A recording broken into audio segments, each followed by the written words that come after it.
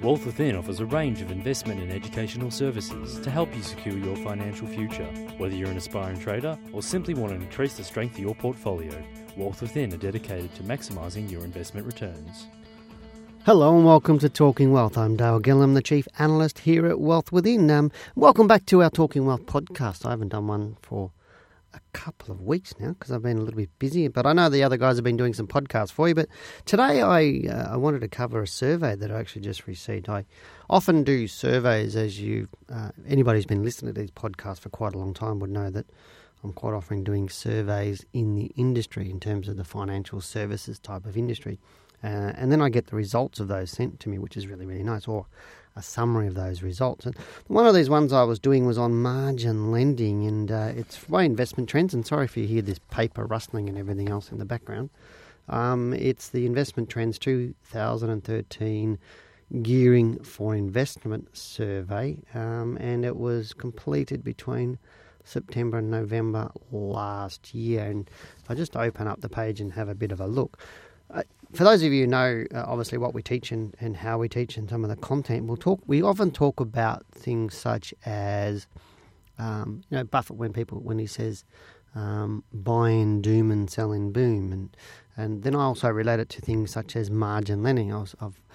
People in my book, How to Beat the Managed Funds by 20%. When I talk about margin lending, I often say that the most amount of margin lending happens just before the crash. And the most amount of people aren't in margin lending or exit margin lending at the bottom of a crash. And one of the on page 6, this survey goes to say total margin lending market grew for the first time in 6 years, adding $183 million net. He said that a continued decline in margin lending market since its height of $42 billion in December 2007. 42 billion in December 2007. And you'll remember that's around the peak of the GFC. The peak of our market was about October, I think, in 2007 from memory. And then we fell right down into March 2009. So 42 billion in December 2007. And it appears to have bottomed in 2013. For the first time in 6 years, the industry saw a net year-on-year addition of $183 million.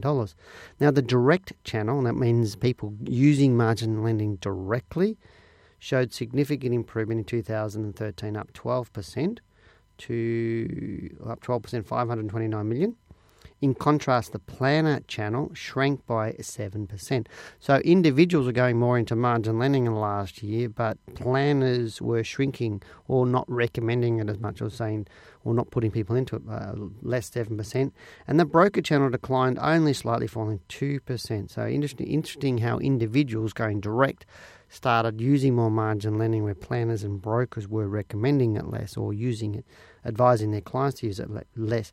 When I look at the chart that they've put up that says total margin debt from planners continued to fall at a lower rate.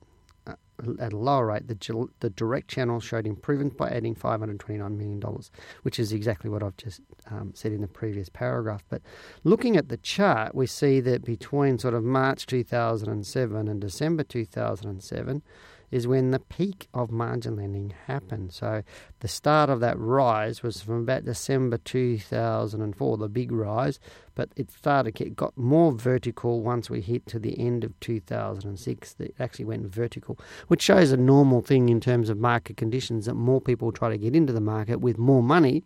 And margin lending, they're saying the market's going up, so I'll buy and borrow more money to make more money. But at the end, if you look at the bottoming of brokers and people going direct into the market, they bottomed out in early 2009 or around the March 2009 lows, when both of those markets, or those channels, broker channel or direct channel for individual investors, both of those channels pretty much had exited all their margin lending, or exited their margin lending in that early 2009. But interesting fact was the financial planning channel, if I just move my paper a little bit, it went from around about 18 to around about 12. So it dropped by about 30%. in terms of 30 to 40%, where the direct and broker channel went from around 12 to around 4. So it fell by 60 or 70%, or the participation. So therefore, brokers and individuals direct got out of margin lending and drove during the GFC, where planners possibly were tending to keep people in the margin lending, I suppose, is probably, and that's sort of not the way you necessarily should be reading it, but they were slower to move out of margin lending, and as such they continued to decline over several years, right through to more recently till sort of late 2012, early 2013, when they tended to bottom out a little bit around that same level of what brokers and direct people were. But the interesting thing is that channel being direct and also with brokers, they got out much quicker. They were more responsive to the GFC than the financial planners. I'm not saying there's anything wrong with the financial planners, but financial planners do a great job, and they're there to help people understand and not panic. And so maybe some of that, and maybe the planners didn't necessarily believe that the market was going to be as bearish as what it thought, because obviously they're there to advise people and not sort of jump out and take losses, etc. like that. So maybe there's some learning there for financial planners. I don't know. But the interesting thing is that mums and dads were panicking, I would say, and they got out of their margin lending, which was a smart thing to do. But at the end of the day, when you see margin lending at all-time records, at all-time record levels, that to me always says the top is coming. So, and then when you see most people out of the market in terms of their margin lending, that says to me that the market's bottomed and it is actually going to go up again. So the capital return expectations was another section of this report, which basically researched people about what their expectation on returns. And one thing I found was quite interesting here. It said planners and brokers were expecting a 12-month capital return of 9%, whereas investors were only expecting 7%. Normally that's a real different figure in terms of normally investors expect higher returns than what planners and brokers are suggesting that they might get.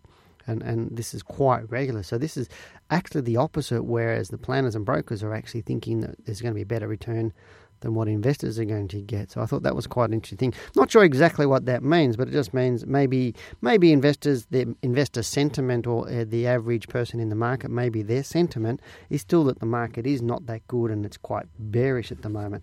I'll just flick over a couple of, or not quite bearish at the moment, but they're nervous about the market and where it's actually going, which is rightly so. A lot of people are rightly concerned about the market because it has been sideways and up and down and volatile, and we've seen in recent days and weeks that stocks have shot up for a day and then shot down a few days later, and it is making it a little bit difficult, and some people are blaming things such as high frequency trading, and I would mind doing a podcast on that soon.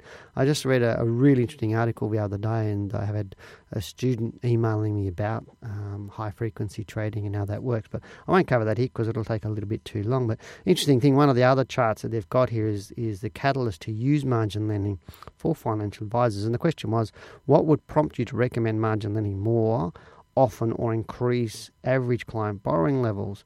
And basically, it was client demand was there. Client demand and lower interest rates were the two major things that was suggesting that planners would then recommend margin lending more. But client demands, or people wanting, obviously, to use margin lending, which presupposes that people understand what margin lending is. And I would suggest margin lending is an excellent vehicle, especially in bull markets and especially not at the start of the bull market. Let's make sure it's moving and then move into it, because you can make some really great money for it.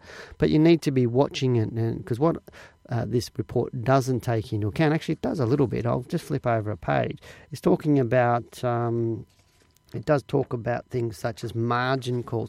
Now, I know with margin calls, when you get that first sign, and we saw it in the crash of the tech wreck, we saw it in other pullbacks in the market where there's been record margin lending calls, and even back in 2006 when the market dipped in, I think it was June from memory, there were like record levels of margin calls in June and the market was still going up.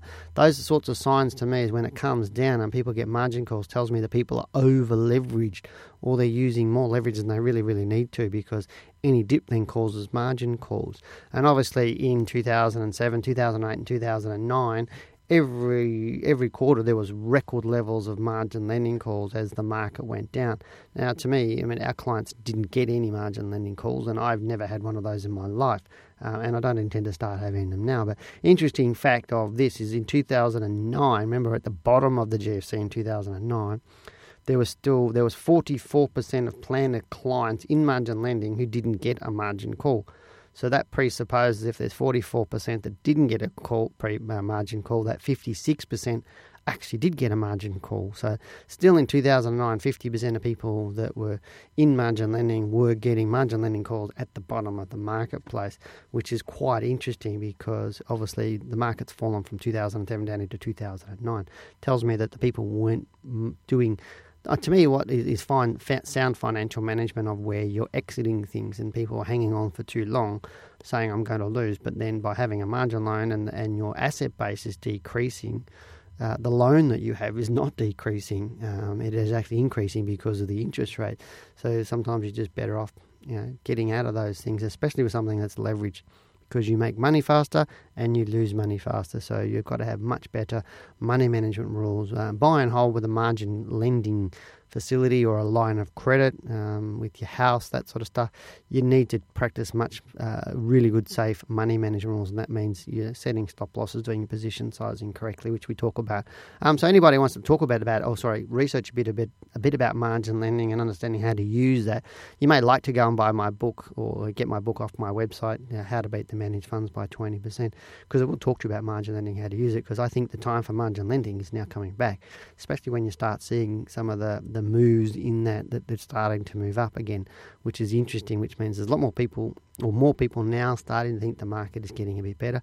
Right now, in the next 6 months, I wouldn't be out there doing that because I think the market's got to come down a little bit now. But after that, I think margin lending might be a really nice thing to go and investigate for yourself from more medium to longer term portfolio. I'll leave you with all that. Hope you've enjoyed this week's podcast in Talking Wealth. I'm Dale Gillham, the Chief Analyst here at Wealth Within. Take care.